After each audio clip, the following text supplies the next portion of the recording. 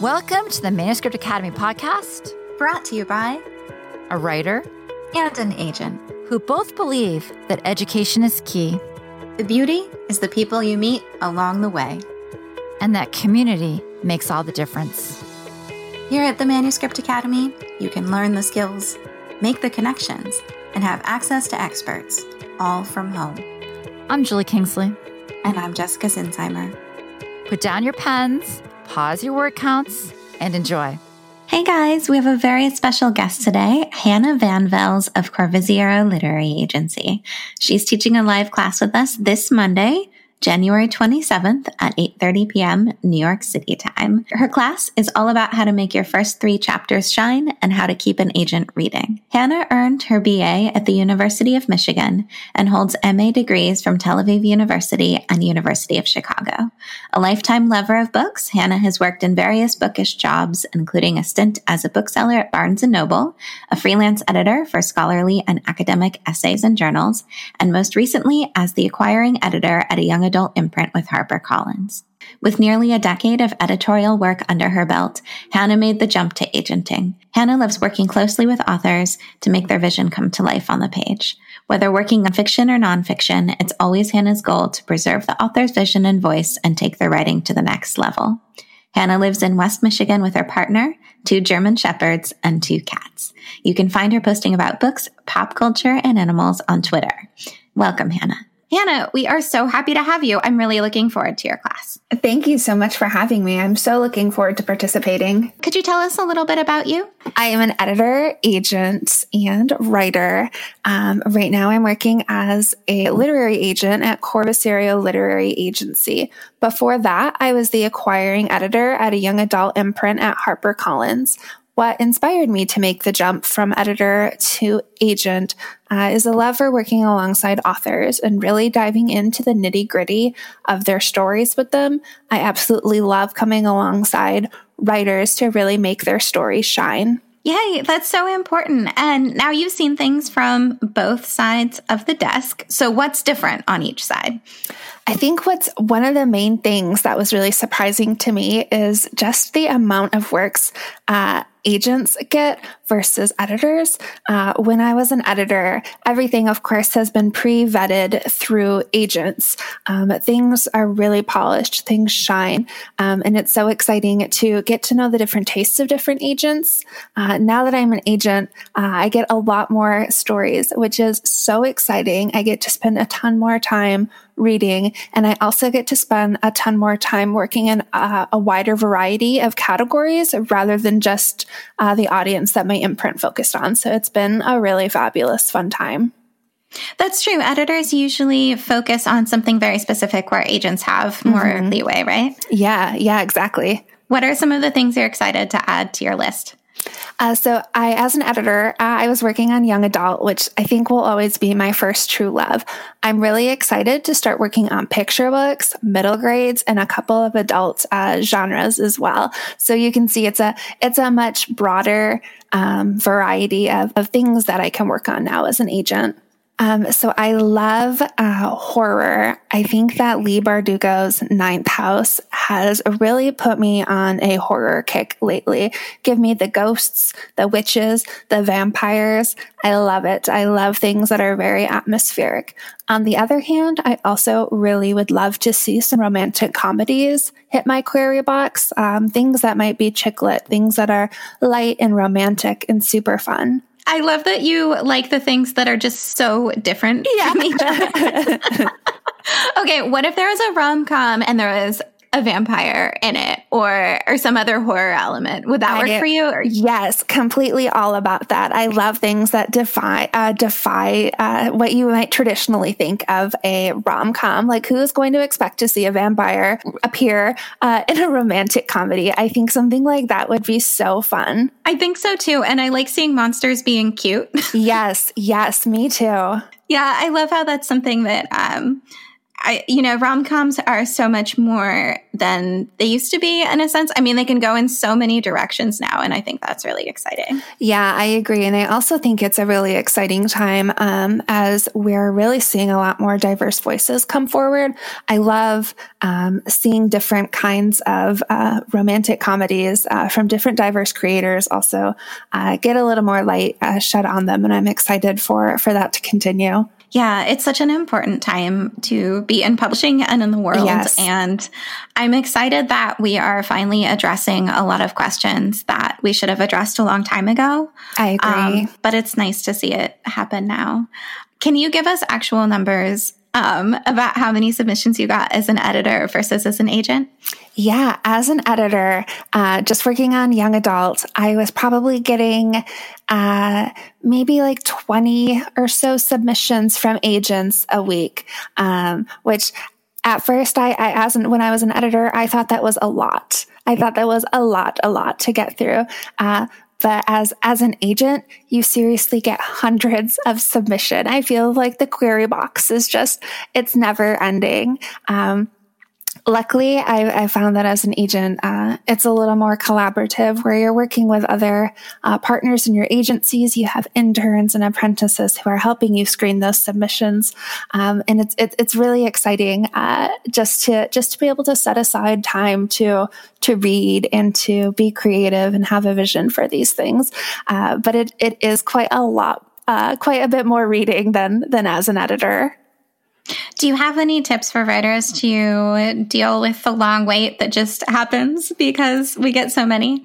Yeah, really, it's just patience. As an editor too, when you're waiting, it can feel like such an eternity and it can be really discouraging. But I would want to tell writers and authors is that even if you're stuck waiting a while, it's not an indication of your work or an agent interest of your work. Our query boxes are overflowing, but really we want to find something we love. Sometimes it just takes us a little bit longer to get there. So I would want to also encourage you that patience, it really is a waiting game, and to try not to be discouraged by the long wait. Always keep writing while you're waiting.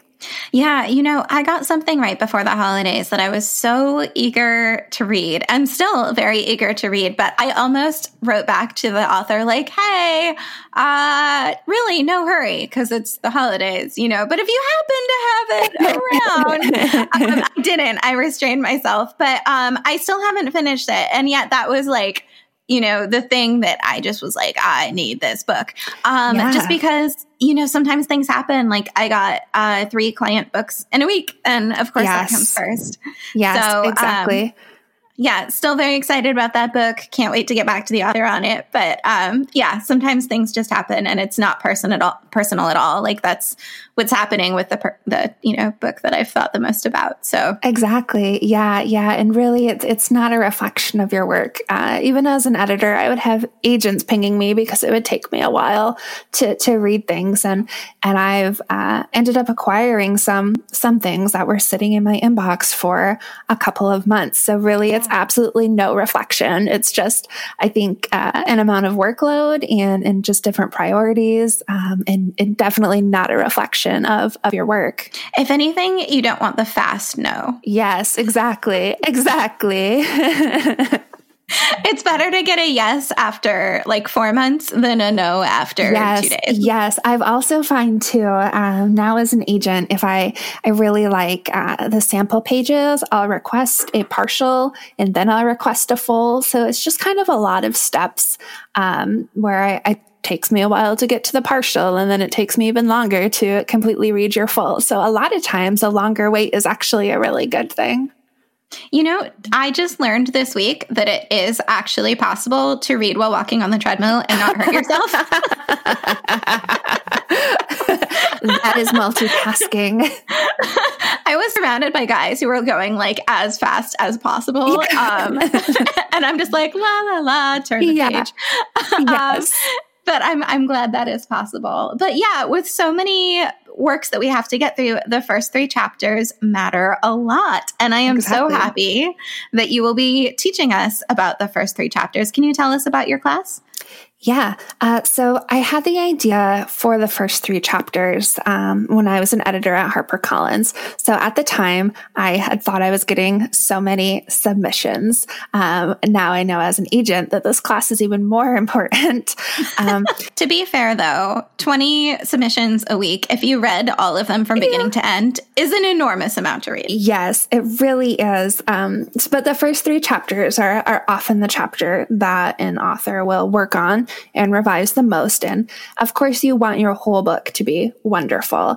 But often you only have those first 3 chapters to really grab your reader before your reader's eyes start to glaze over or they move on.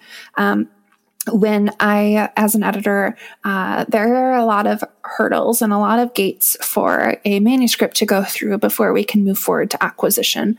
And while I, as an editor, might not have time to read a whole lot, my publisher, who would also like to read some of the submissions, has even less time than I would to read it. And that's why it's so important to make sure that those first 3 chapters shine.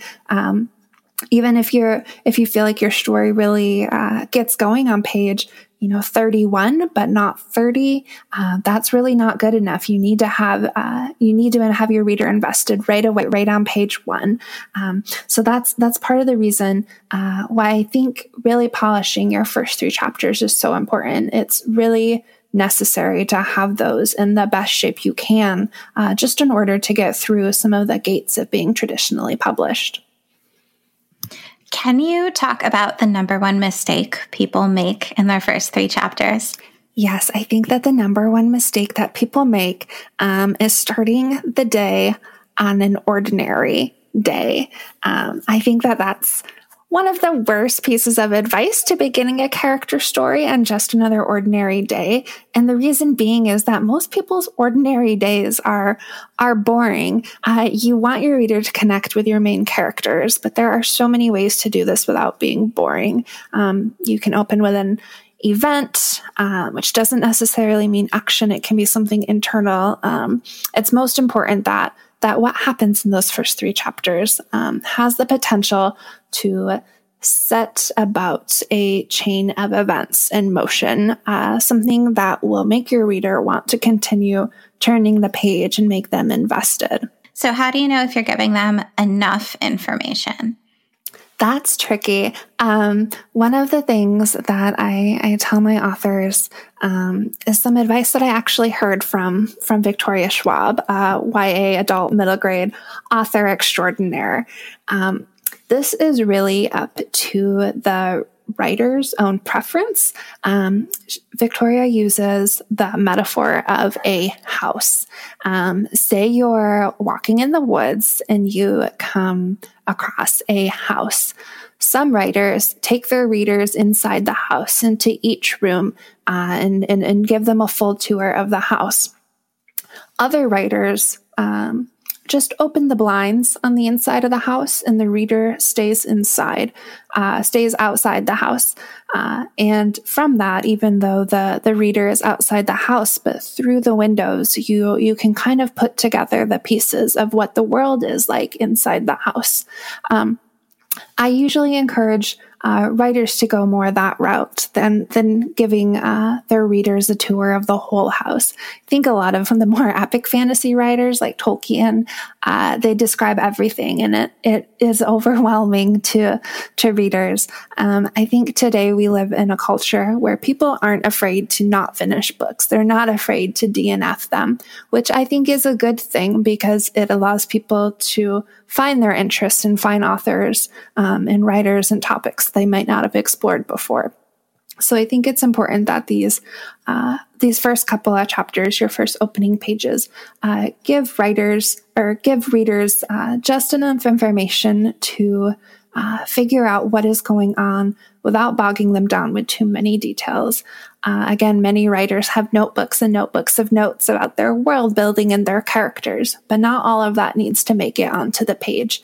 I think the biggest piece of advice for writers here is to trust that your readers are smart readers, that they're capable of reading between the lines and they're capable of connecting the dots that you've laid out for them. That all sounds great. Hannah, I am so excited for your class. It's going to be January 27th at 8:30 p.m. NYC time, and you can tune in. So we're going to have questions. You can send your questions ahead. The class itself is going to be about 30 minutes, and then we will spend another half hour or so talking about all of the great items that Hannah comes up with and talks about, and doing follow-up and just having a nice discussion together about what all of this means for your chapters in particular.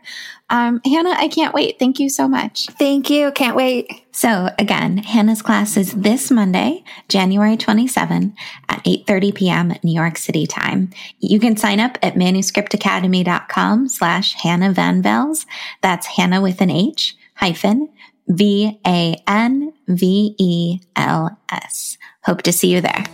We are so glad that you joined us. And as always, we appreciate your feedback. Just head on over to the iTunes store and let us know what you think. It not only helps us make this podcast be the best it can be, but it also affects our ratings within the iTunes platform. We'd love to hear from you. If you're feeling brave and want to submit your page for our First Pages podcast, you can send it to academy@manuscriptwishlist.com with First Pages podcast in the subject line. We'd also just love to hear from you. And if you'd like to learn more about the Manuscript Academy and everything we have to offer, just jump on over to manuscriptacademy.com.